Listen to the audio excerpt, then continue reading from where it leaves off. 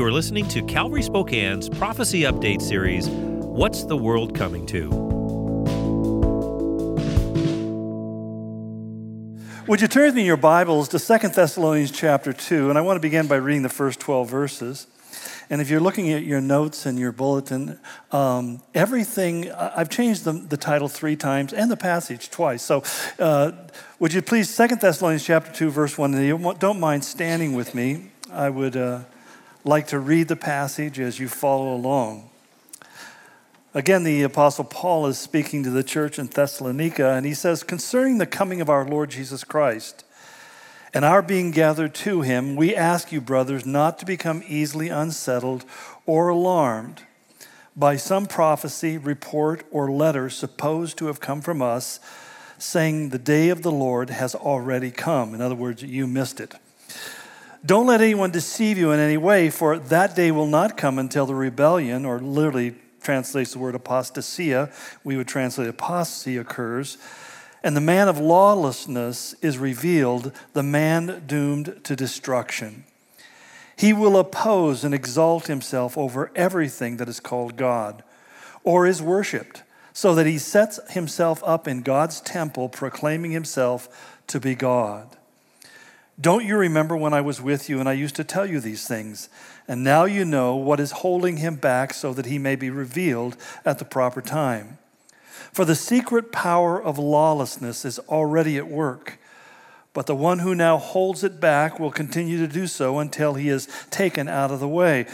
And then the lawless one will be revealed, whom the Lord Jesus will overthrow with the breath of his mouth and destroy by the splendor of his coming. The coming of the lawless one will be in accordance with the work of Satan, displayed in all kinds of counterfeit miracles, signs, and wonders, and in every sort of evil that deceives those who are perishing. They perish because they refuse to love the truth and so be saved.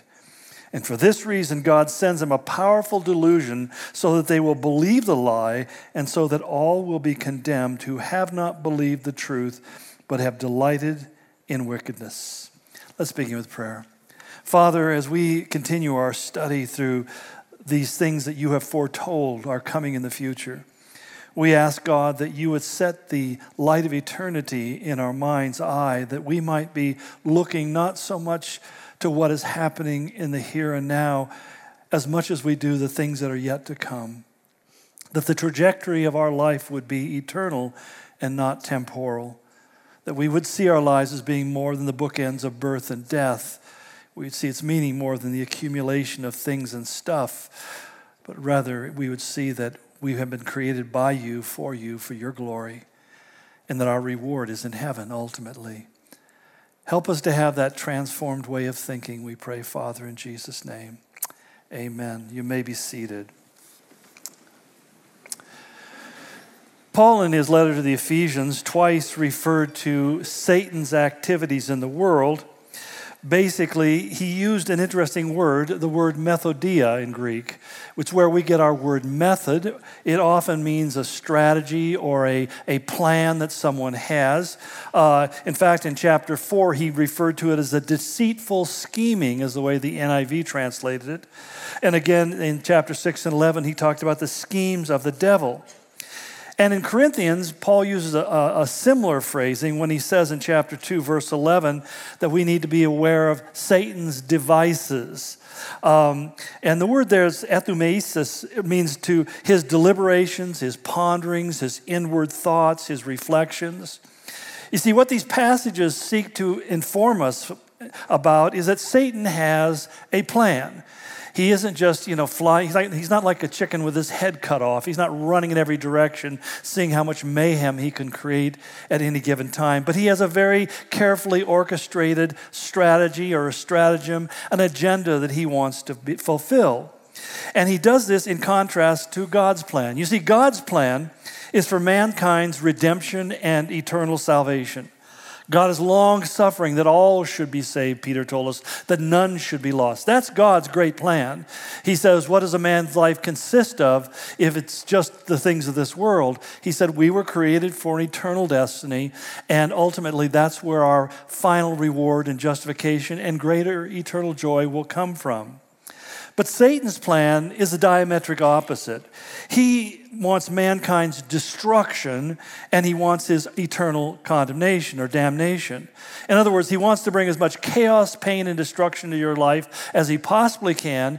And in the end of your life, after living a miserable life, he wants to then carry you down to hell that he might have company when he arrives. Which is basically kind of a figurative way of describing it. Peter put it this way. He said in 1 Peter 5:8, your adversary, the devil, prowls around like a roaring lion, seeking someone to devour. There could be no more frightening image that can be set before us than the idea of having a lion pursuing you. Many years ago, when I was up in Chandigarh in northern India, on one of the days off, the guys who were running this discipleship school that I was speaking at asked me if I wanted to go to their zoo. And I said, sure, I'm curious to see what kind of animals you have. And it was underwhelming on many levels, but it was strange because they said, well, do you want to see the lions? And I said, oh, yeah, sure, whatever. So we climbed in the back of a pickup that had a chicken wire cage over it. Yes. And they drove us out there, and they threw chunks of meat out of the truck towards the lions, and suddenly 60 or 70 lions are all around the truck, eating and growling and having a great time. And I thought to myself, thank goodness for this sturdy chicken wire. But I tell you, it's one of those moments where you just simply said, is this where it's going to end, Lord? Is this where I'm going to be ripped apart as I'm pulled out of this because they see white meat? Well, my point, though, is this is a frightening picture that oftentimes we don't really grab hold of. But it was meant to really be a stirring and intimidating and frightening. How many of us actually take that kind of view when we think about our lives, that we are facing a diabolical threat that is looking for any opportunity to bring harm to your life and to those you love and the world around you? I think that it was probably expressed best by A.W. Tozer many years when he wrote in one of his books, he says, people think of the world not as a battleground, but as a playground. He says, we are not here to fight, we're here to frolic. The worship growing out of such a view itself has become a sort of sanctified nightclub without champagne. You can see how dated it is because a lot of churches now actually include the champagne. So it's not such a crazy thing, but it realizes that people see their life primarily through the lens of the moment they're in without any greater long-term view, especially eternal view. And what's amazing is that some 37 times in the New Testament, the 9 writers of the New Testament echo the words of Jesus that we see in Mark 13:35, when Jesus said, be on the alert, for you do not know when the master is coming, lest he should come suddenly and find you asleep. Then he says, what I say to you, I say to all, be on the alert. So again, 37 different times in the New Testament, we are exhorted to be watching and waiting, to be ready in a preparedness for Christ. In other words, in no uncertain term, Jesus said that we should live with a daily expectancy of what we call the imminent return of Christ. The word imminent simply means it can happen at any moment. In fact, it's interesting, the root word for that in the original language means to have something that's overhanging. The idea of a fruit that is overhanging so far it's about to drop to the ground. He said we need to live with that kind of perspective on our life, that Christ can come for his church, for his people at any moment. And it's not like we simply say, well, therefore I just go up on a mountaintop, as some did in 1847, and wait for Christ wearing white bed sheets. But at the same time, it's always this idea that what I'm doing today is what God wants me to do, but I'm ready to let go of it at any moment and follow him where he will lead me. I find this is so important, and I've emphasized it many times over the years, that one of the things that John said in his first letter to the church in the 3rd chapter, he said, this is the very hope that purifies us. In other words, the realization that we can be caught up in a moment is something that affects the decision-making process that I'm engaged in this moment. There are certain things I might be drawn to, and I just simply say, no, I'm not going to go there because I don't want to be in that context when Christ comes. And I think that readiness, that awareness is something that is really key to keeping the right perspective and focus about the way we live our life. But unfortunately, I believe that most believers, most professors of Christ, in fact, I would put myself in this category at various times. I catch myself here as well. We really fit more into that third seed of the parable of sower, which he said is the seed lands amongst the thorns or amongst the weeds, and it becomes choked off. And choked off with some very specific things, with the worries of this life, the deceitfulness of wealth and riches. You know, the deceitfulness of wealth and riches is that somehow they can make you happy, that somehow they can satisfy your greatest needs. That's why people live deceived by that perspective, not knowing, as Solomon said, they have a way of taking wings and flying away. Or he talks about the pleasures of this life and the desire for other things, just simply wanting something else. And that's really kind of one of the more subtle aspects of it, because oftentimes people stop really seeking the Lord because they're busy seeking something else. And one of the hardest faith positions to come to stay in, if you will, is the idea that the most important thing that happens in my life is those things that surround and wrap themselves around the will of God for my life. That what I really come to believe by faith, that things that God has for me will come to me because He has those things for me. And things that I am not able to acquire or to reach are there because God doesn't want me entangled by those things. But one of the things that Paul warned in his first letter to Timothy in the 6th chapter, he says, those who desire riches, he says, they end up piercing themselves through with many sorrows. It doesn't bring the happiness or fulfillment. You know, say you're like a billionaire that goes on the Democratic debate stage. You know, all that wealth has not made that man any happier. In fact, I would say it probably has made him a lot less happy this morning than he was the day before. But we understand in a realistic sense to the degree that we see it in other people's lives. But unfortunately, we often buy into the deception that if I just had a little bit more. Survey was taken years ago. How much more money do you need to be happy? And it came back, on average, people said, I just need to make 10% more than I make right now, and then I would be happy. It didn't matter how much you made, you just needed 10% more. And it shows you that it's kind of an elusive goal that we pursue out there. And what does Jesus say to us in the Sermon on the Mount? He says, don't worry about those things. Don't spend worrisome effort. Don't make that the passion of your life. And I often say to people who are in business, don't make your business about making money. Make your business about providing services and goods to people that you feel good about, that you can hold up as something that's honorable. And if you do that, you'll find that God will bless your labors and bless your endeavors. He may even grant you long life and riches.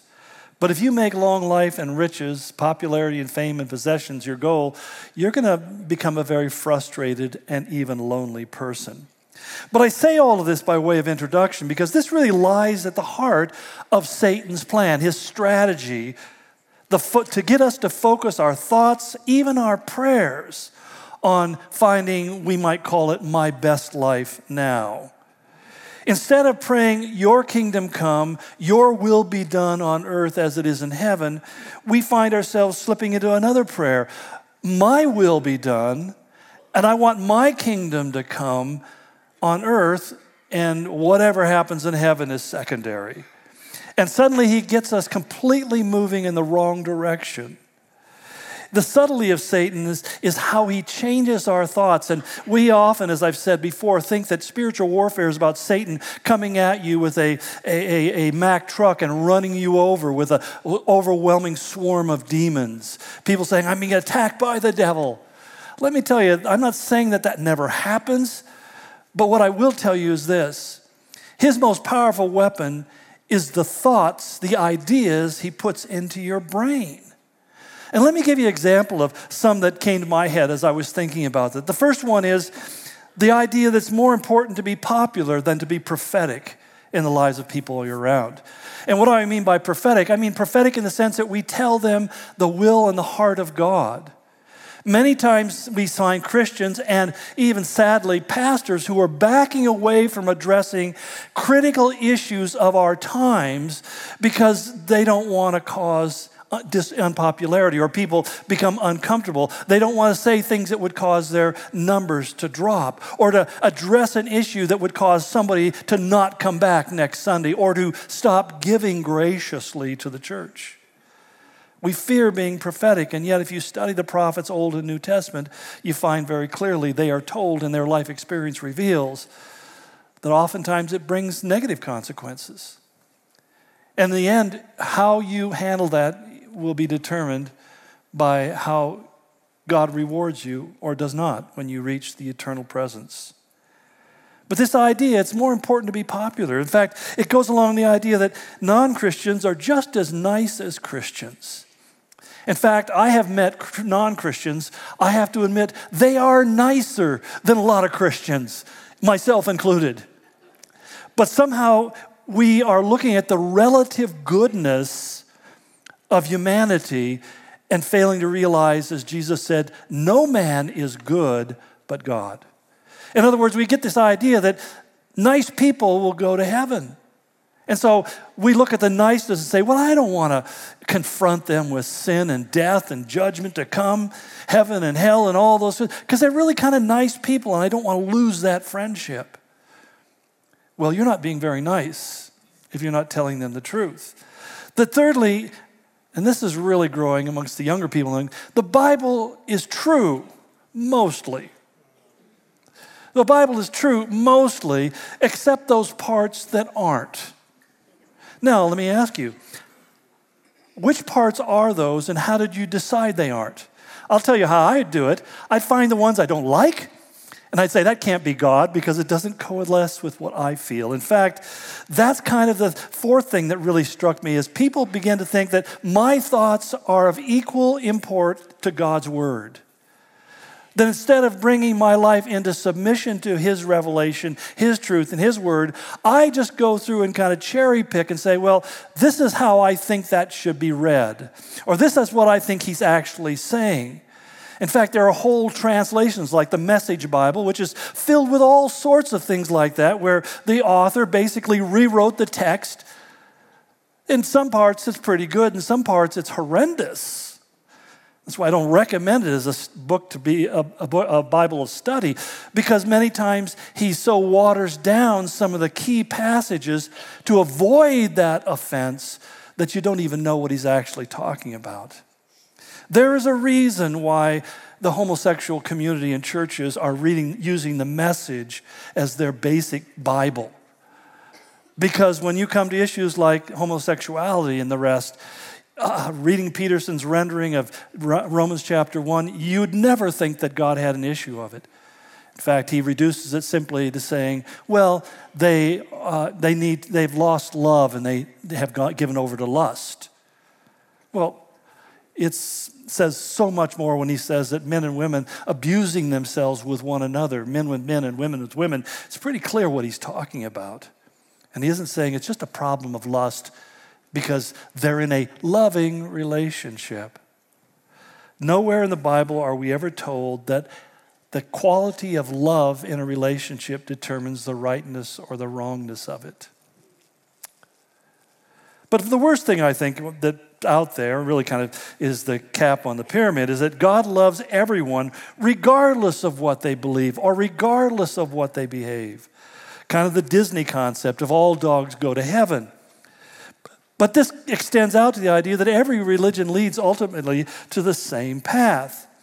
So what in short order happens, our thinking begins to shift. And it does become not about His kingdom coming, but it's about my kingdom coming. It's not about His will being accomplished, but what I want my life to unfold and look like and be about. Very quickly, we will find ourselves falling for the same lie that both condemns Satan and also murdered Adam and Eve. We talk about the fall of Adam and Eve. It was the murder of Adam and Eve by satanic deception. Theologians often talk about that moment with Adam and Eve as being the original sin. as opposed to the sin of our nature.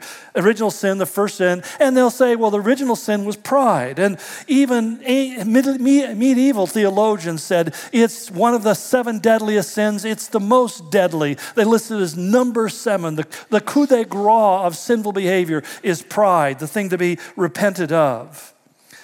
And I would agree that what happened to Adam and Eve was pride, but it's the kind of pride that Satan specializes in.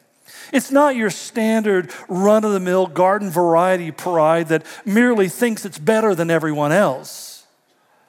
No, this pride is far more egregious in the eyes of God. It is the ultimate pride. Pride is its worst expression. It's called self-deification. Self-deification. It's the worship of self. It's sitting down and saying, I am the center of the universe. We might call it narcissistic or sociopathic behavior and all the rest, which it certainly can be. But even people with lesser degrees of narcissism have lived in this idea that it's all about me and it's all about taking care of me.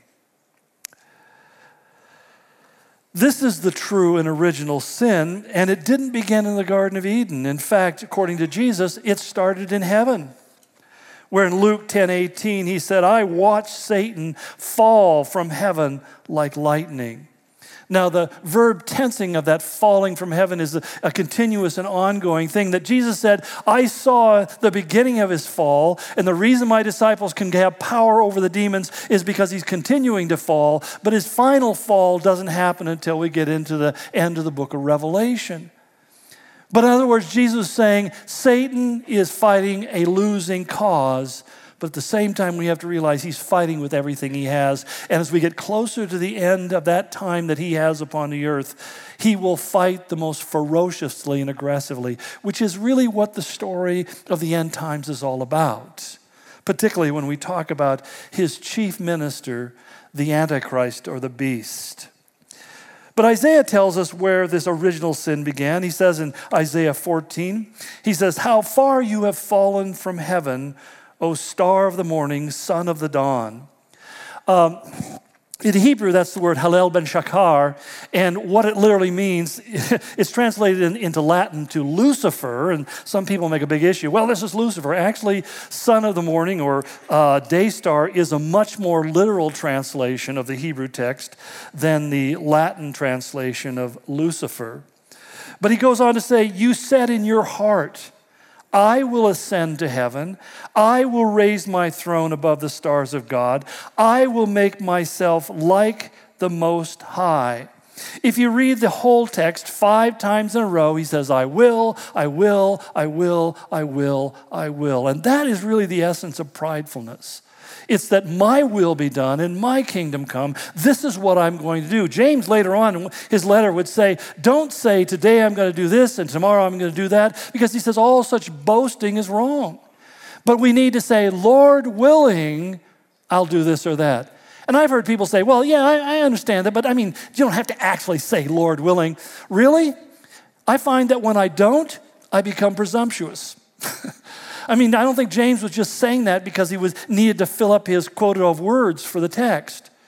He said, we should be saying, Lord willing, we'll do this and we'll do that. Because anything beyond that is a boast that implies that you have the power to control the events of your life far more than you do. Let me put it this way. You have the power to control your choices, but how all those choices play out is in the hands of God. And the more we live in that reality, the more closely we'll follow and listen to what he has to say and consider his guidance in every moment. But we find that this sin that really became the foundation of Lucifer's downfall is exactly the same technique he used with Adam and Eve. In chapter 3, he says to Eve, in the day you eat of this forbidden fruit, your eyes will be opened and what? You will be like God. Now, as crazy as that is, Adam and Eve, who walked with the voice of God in the garden in the cool of the day, must have understood that God was so much more than they were, and yet there's this pervert desire within us to want to ascend to a place of exaltation. Have you ever had one of those dreams when you were so good you couldn't believe it? Yeah. When I was younger, I remember having dreams. I was going skiing the next morning and I have this dream. Boy, man, I mean, it was like, well, most of you won't know him, but he was my hero, Jean-Claude Killy, one of the greatest skiers of all time, even though he was French. And I could just see myself doing what he did when he ran the giant slalom. And then I would go out the next day and discover that I hadn't become him overnight. It's interesting because what it strikes at, I think that Ernest Henley in his famous poem Invictus, who said that I am the master of my fate, I'm the captain of my own ship, and then he dropped dead. Really kind of underscores the reality that we boast of these things and we desire these things, but they're not something that we can really get hold of. I mean, when we consider the devastating effect of the ultimate pride of self-deification, that is the judgment that fell upon Adam and Eve, it makes sense that God began his moral law, his code law, his rules for life, beginning with the 10 Commandments, that the first two of them deal with the issue of false gods, including your own. He says, you shall not have no other gods before me, including yourself. You shall not make for yourself any idol or any likeness. You shall not worship them or serve them. In other words, there's this kind of divine exclusivity that the God of the Bible says, I am the one and only God. There is no other God. Anything that pretends to be a God is not in reality God. I alone am God. I alone am God. And yet it's amazing how many theologies and systems of government have predicated their whole systems on calling an individual God. I mean, this has really been Satan's toxic attraction to mankind ever since the beginning with the Tower of Babel, where they simply said, let us build for ourselves a tower that will reach into heaven and we'll make a name for ourselves. In other words, it's all about building high up so that I can exalt myself above everyone else. This pattern has been repeated since ancient times. I mean, beginning with the oldest civilizations known to mankind, the ancient Sumerians. They began worshiping deceased kings as God 5,000 years ago. At least they had the politeness to wait till they were dead before they began to worship them. Because really, a God that's still alive proves to be so fallible, it's hard to worship him while he's still walking the ground. Later, the Akkadian kings, though, took that step. And they began to describe themselves as living God. In fact, one of them built a temple to himself and wrote on it, the God of all the lands I see. Empire after empire through human history has followed the same path. The pharaohs were living gods, and they believed that he was the one who controlled prosperity in life. You want to understand the 10 plagues of Egypt? Those were the 10 things that Pharaoh supposedly had control over. And God was saying, you're not God over these things, I am God. But that didn't stop them. In fact, they were so holy that they could only marry their own sisters because anybody else would be beneath them. If you had a sister, I can hear you going, ooh, yeah. Sorry, Mom. But we find the Persians and the Greeks, especially after Alexander, did the same thing. Alexander received the anointing from the Egyptians when he conquered them as the Son of God. And many historians say at that point he began to change like he really believed it was true. The Romans worshiped their founders, Remus and Romulus.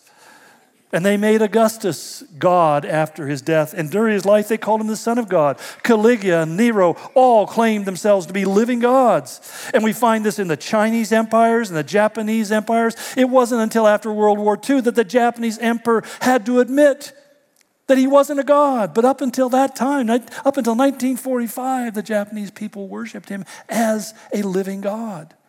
And all of you who become enchanted by the Dalai Lama, you have to understand that the Dalai Lama in Tibetan religion and Buddhism is considered to be the incarnation of God in human flesh.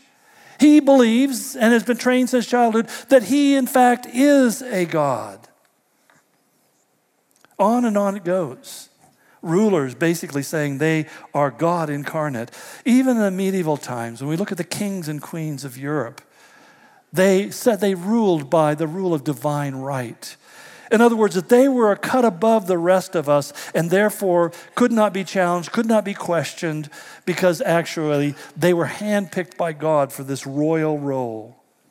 Now, we don't see it as much in modern history, or I'd say that most people who proclaim themselves to be God, and there are thousands literally on the face of the earth right now, but nonetheless, most modern politicians wouldn't be so far afield to go and say something like that. The last one that I know of who does it openly was, in a sense, Adolf Hitler.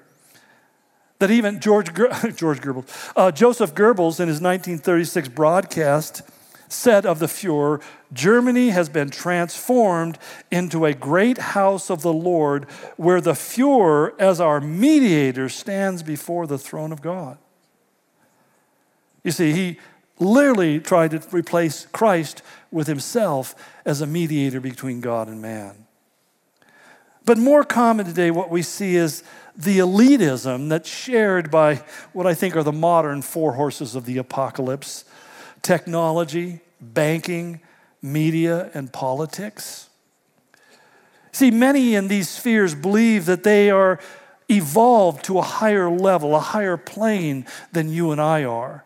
That's why they're wealthy beyond description. They have elevated themselves by their eliteness. There's something special. They are a progression in the evolutionary role of things, and they have come to the place as they are because they are better.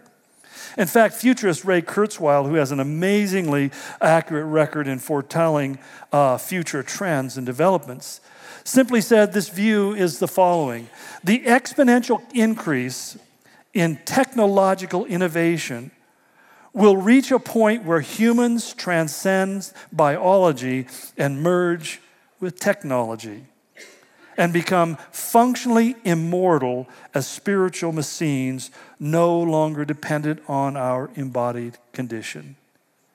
Now, you look at that and you may say, are they crazy? No, they're too rich to be crazy. Because these are the technological leaders of the world hold this view. They see technology as being this unlimited thing that eventually will have this melding of humanity and technology so that we will never die, we will never live, we'll transcend the mortality of the flesh. You see, but I see it's revealed most interestingly, especially amongst young people, in our modern obsession with superheroes. As one social commentator noted, he said, superheroes are the Greek gods of secular modern life. Otherworldly figures able to tackle world problems with a single leap or bound. Like the gods of the Greek mythology, they can be flawed. In fact, some argue that we need them to be flawed. Part of their appeal is that we can relate to them despite their being superhuman. And it's interesting, all the stories. Now, Marvel Comics says they have over 10,000 superheroes in their stall. They just don't run stories about them all the time. And if you follow the movies and the rest of it that goes on, the Ant-Man and Wonder Woman and Clueless Man, which I starred in, when you look at all these different superheroes that are out there, they all have kind of the same profile.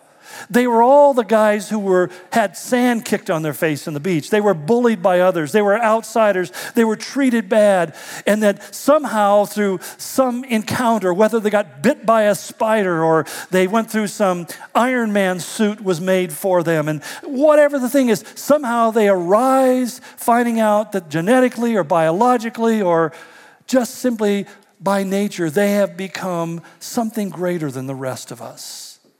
That they can mold and shape the world. Now, the problem with this, we might look at it and say, well, it's just fantasy, it's just make-believe, it's just storytelling.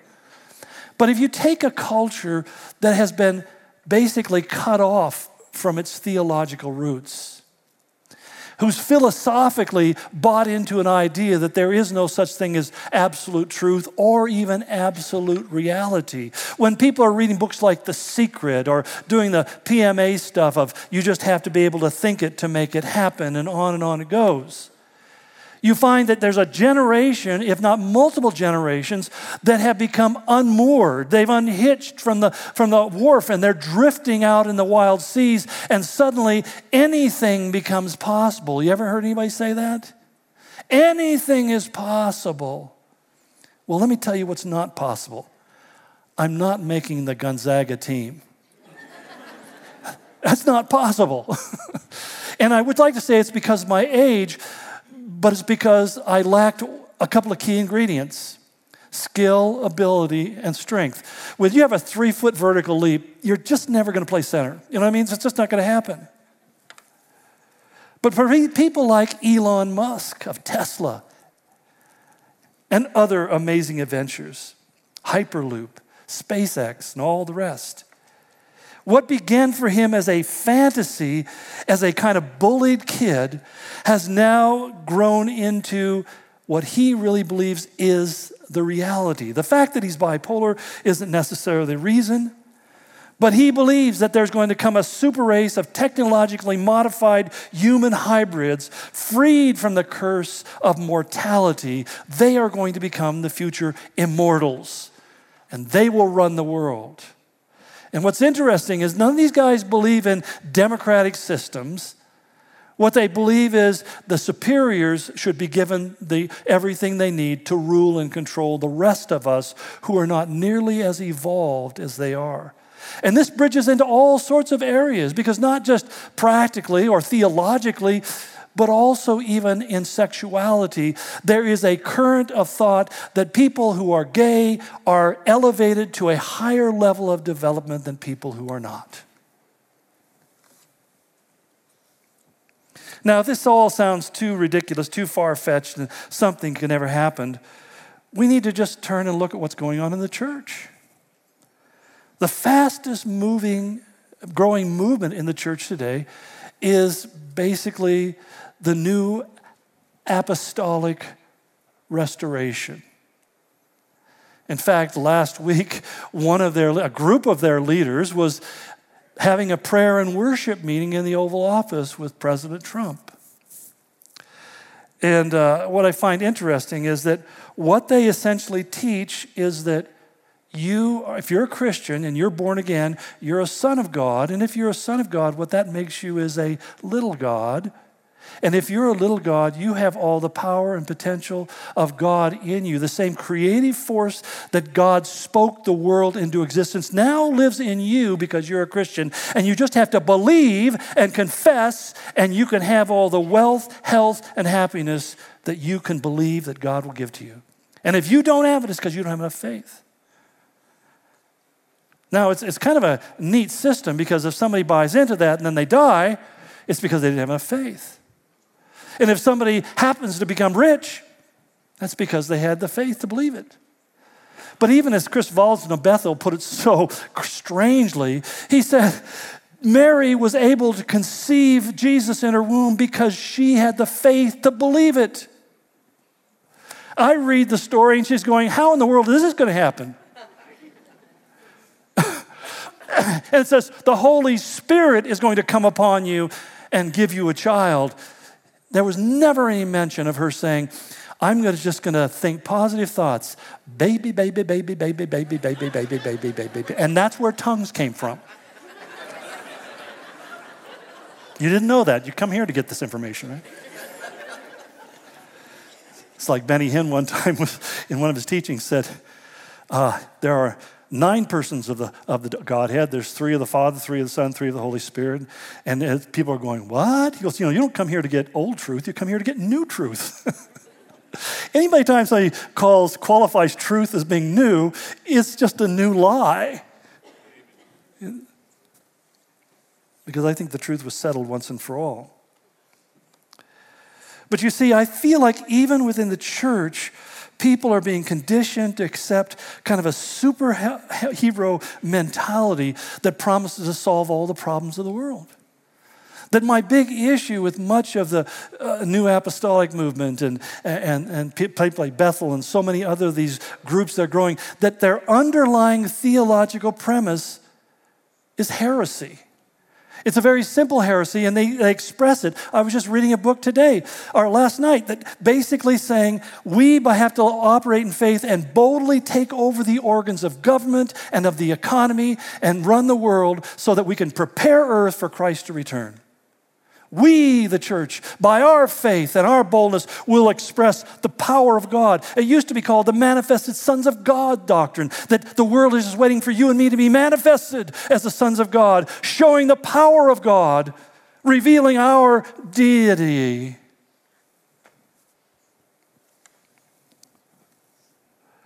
The reason why this is so troubling to me is because it's a way of thinking.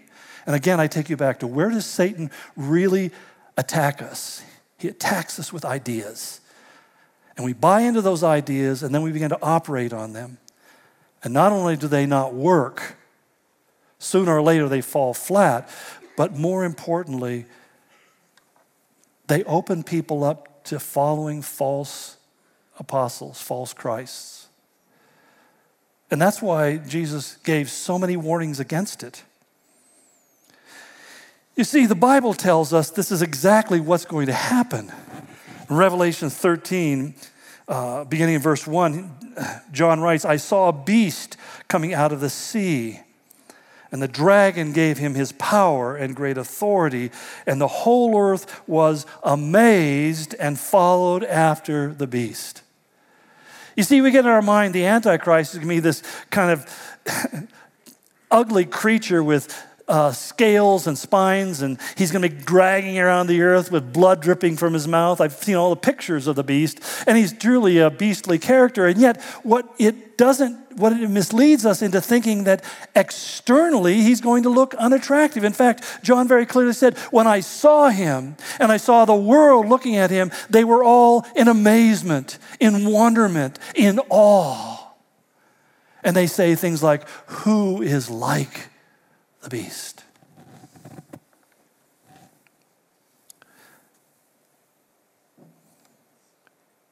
Well, basically, he's an individual who accepts the offer that Jesus rejected. When Satan tempted Jesus in the wilderness in Luke 4, it says, Satan showed Jesus all the kingdoms of the world, and he said to him, if you worship me, it shall all be yours. This is the basis of one world government. There is an individual somewhere, and we're not told who he is. We're not told when he will come. We're just told what he looks like and what he does. And we're also warned that if we just simply measure him by a human calculation or measurement or metric, we'll miss it and we'll be deceived. He won't come to us as a horrible being. He will come as someone who is wondrous and wonderful. 22 different times in the Old and the New Testament, he is described. And let me go through basically a short list of what that description is. That first of all, I believe he will rise at a time of international crisis and catastrophe. Jesus said in Luke 21:25 the following, he said, there will be signs in the sun and the moon and the stars, and on the earth dismay among nations, perplexity at the roaring of the sea and the waves, and men fainting from fear and the expectations of things which are coming upon the world, for the powers of heavens will be shaken. Then I believe he manifests himself. He rises up in a time of dismay, a time of perplexity, a time of fear. We are being mentally conditioned to look for that kind of a moment. We're told all the time, we have this existential crisis that's coming one of these days, and we need to prepare for it. Secondly, he will appear suddenly, I believe, out of obscurity. That's where I think you're wasting your time trying to look at the who's who list of bad actors in the world and say, I wonder if it's him, I wonder if it's them. And I say that not because I've seen most of those guys grow old and die and never reach their pinnacle of achievement, but obviously because what it says he comes up out of the sea, which is interpretive means out of the mass of humanity. He just suddenly rises up from the midst. Even when it talks about being one of the 10 horns, he rises up from within them and then deposes 3 kingdoms to take control of the one world kingdom. But also we're told that the man of lawlessness in our reading today is revealed. The word apocalypsis in Greek literally means to uncover or to take something out of hiding. So that we have to understand that he's going to pop up out of obscurity, and it will not be obvious immediately who he is. Because Satan plays his cards very carefully. He knows this will be his one and only shot. And we have, again, minor examples of this. If you go to Paris, you'll find that Napoleon Bonaparte is held up as one of the great French heroes. If you go to London, you'll find that they thought he was the Antichrist.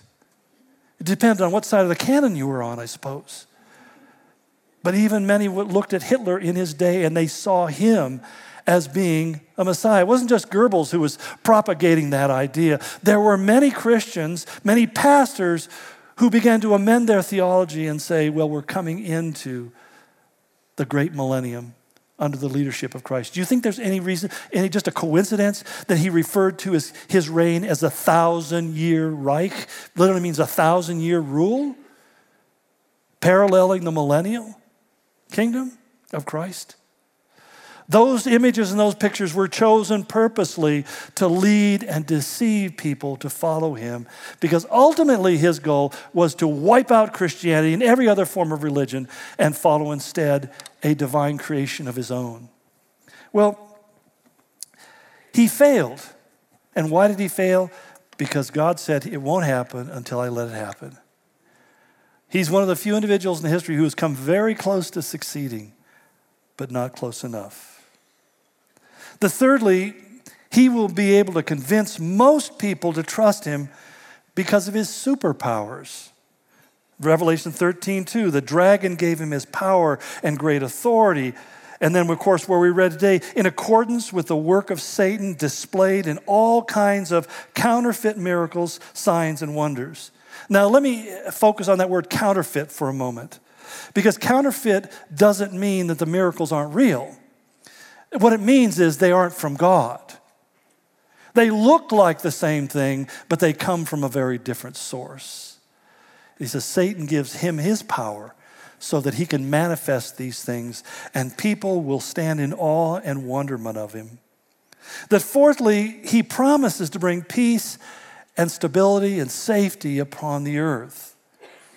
I believe he'll be the one who brings peace in the Middle East, because Daniel says in Daniel 9:27, he will make a firm covenant with many for 1 week, speaking of the Jewish people. He makes a covenant with Israel. And I believe that he'll make Jerusalem the capital building, because most people don't realize that Jerusalem is an international city by UN vote. It was called the international capital, a city belonging to all nations. There's a little bit of an argument over that right now. But I think he'll bring peace. He'll resolve this intractable issue that even our current president is trying to deal with and is having about as much success as those who have gone before him. The second thing, he'll bring an economic stability that will favor the wealthy, not the poor. But we're told in Revelation 13:7, we'll explore this more, no one will be able to buy or sell except the one who has the mark, either the name of the beast or the number of his name. You have to understand what this brings is economic stability around the world. Currency is one singular currency that's used around the world, and everybody has the same value system, and it brings worldwide equality, at least in terms of spending. He'll even bring a religious unity, but he does it by tearing down. Daniel says that he'll speak against the Most High God and oppress the saints and try to change the set times and laws. It's interesting because 3 times Paul calls him the lawless one. The Greek word anomia literally means to live as if there is no law. It's an idea of amoralism, which is becoming more and more popular. You see, you have 3 categories of morality. You have somebody who is moral. In other words, they have a code of ethics or laws that they follow. The 10 Commandments is a moral law because it tells you how to treat other people as well as God. And then you have people who are immoral, who violate that law. They know the law is true, but they violate it out of their own greed and willfulness or impulses. But right in the middle is a more diabolical core called the amoral. In other words, there is no right or wrong. There is no good or evil. There's no truth or falsehood. It's Pilate saying, what is truth? To Jesus. It's the world that we live in today. It's the world of the evolutionary philosopher who says we all just came into being by chaotic accident and random things all came together and that's how we just popped up one day. But there was no God, there was no power, there was no authority, and therefore what follows is there can be no truth. It's just survival. And everything is explained by the drive to survive. Anything that's altruistic, like love or the concept of beauty, they say, well, that's just a chemical reaction in your brain.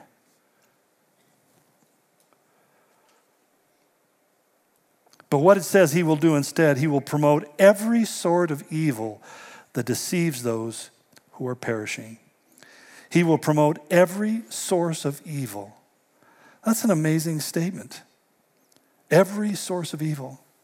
We're living in an age where things used to be obviously evil and are now being promoted as being good. We'll get into this more when we talk about one world religion. But essentially what he is the father of Satanism. And that's where fifthly and lastly, what he brings is not peace and safety and prosperity. What he brings is death and destruction. In fact, Jesus referred to him as the abomination. His behavior is so abominable in the eyes of God that it will bring desolations with him. Paul again in 1 Thessalonians 5 said, then destruction will come upon them suddenly, right in the aftermath of them saying peace and safety. Revelation 6 tells us that a crown was given to him and he went out conquering and to conquer, and talks about a fourth of the world being killed by warfare. Daniel 11:38, it says, he will honor the God of fortresses, or probably most likely the God of war. That what he loves is warfare. What he believes, his credo is very simple. Might makes right. Power is all that's important. See, today as we face what I think is a world filled with increasingly intractable and threatening problems, that every time we craft a solution, it gives birth to 10 new problems. And people are yearning for simpler times as if they actually existed at one time or another. But nonetheless, you feel that angst across society. We might call it the zeitgeist, the spirit of the age that we're in, that we're all living with this kind of a tension of something terrible going to happen. I mean, the coronavirus is going to sweep through America and kill off everybody. Well, it wouldn't be the first time, as I talked about catastrophism, that Jesus said that this is going to be part and parcel of the history of the world up until the end. We're not surprised by it. We shouldn't be terrified by it. But I was always struck by something that Dr. Paul Henry Spaak said. He was the first president of the United Nations General Assembly and one of the founders of what later became the European Union. And he put it in such frightening terms. He says, what we want is a man of sufficient stature to hold the allegiance of all people. Send us such a man, be he God or devil, and we will receive him. I don't think he had any idea what he was saying. But I look at this idea. We want a man who has such stature that he can hold the allegiance of all people. In other words, we want a Messiah-like Savior who will come into our world and fix all of our problems and enable us to feel safe and secure. And I never have to worry about being sick or old or my retirement or any of those kinds. I'm going to be covered because Big Brother has it all in hand. Here again, the Bible speaks of this as a reality that's going to take place. Today, this morning, earlier, when I was reading through the book of Jeremiah, and I started reading Jeremiah's prophecies about what the future looked like for Israel and for Babylon and other countries. And I thought to myself, isn't it amazing that we know that Jeremiah predates the events he's speaking of from a textual, historical context? We know that to be true. And yet he's speaking with such preciseness about these events. And yet people read the words of Jesus, where he predicts what the future is going to be, and we're kind of like, well, I don't know about that. It's kind of staggering. But when we do believe those things, we begin to live, we start watching and start being ready, not because somehow we're going to stop it from happening, as some misguided believers are doing today, thinking they are the stopgap. If you and I are the stopgap of evil in the world, God have mercy on us. Because we start launching out there and we're not praying, we're going to be in trouble. No, he said the end times things will become worse and worse. Not better.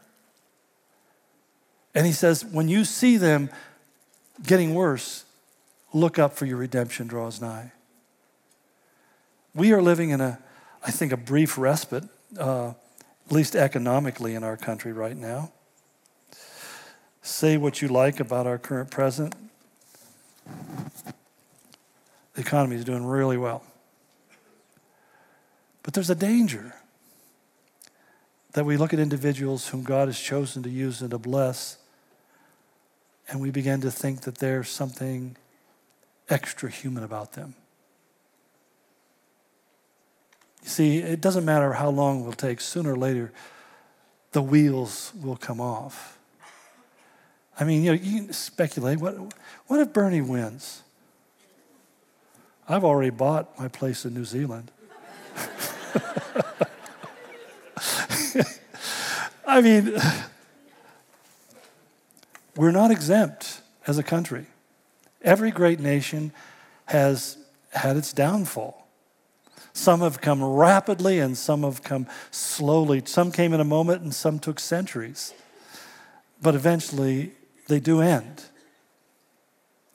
And the thing is, how are we supposed to carry ourselves? Well, first and foremost, we're citizens of heaven above everything else. We're citizens of our own nation. We have responsibilities as citizens of our nation to keep the laws, to vote, to pay our taxes, and do all the rest of that stuff. But we also are first and foremost the citizens of heaven. We have a greater propriety over us. Like Daniel of old, who had to make decisions, or Isaiah, or Jeremiah, or so many others, as Paul simply said, Peter said to the Sanhedrin, whether we should obey you or God, you can judge, but we're just going to do what God told us to do. My paraphrase. And I think that's what we have to understand, that is the higher calling. That is the place that keeps you from being vulnerable and taken in by various pretenders that walk upon the earth.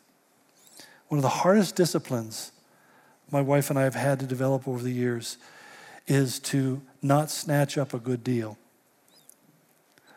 but to simply say, you know, God, that is really a good deal. But if that's for me, it'll be there when I come back tomorrow. But if it's gone, it's because it wasn't for me. It's that kind of life that you live. I mean, that kind of decision-making process. No, I'm not talking about deciding which flavor of gum you chew. If you need help, I'll tell you which one.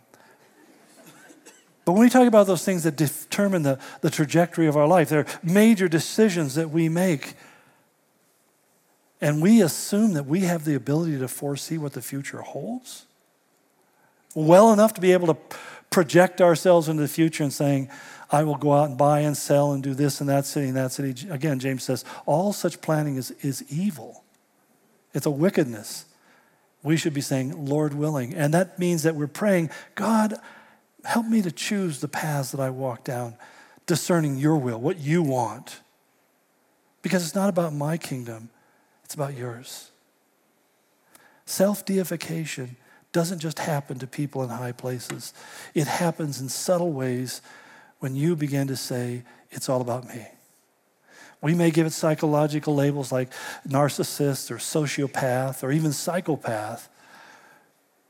But the simple fact is, in all of those contexts, the individual has made this decision internally that I am the center of the universe and it all revolves around me.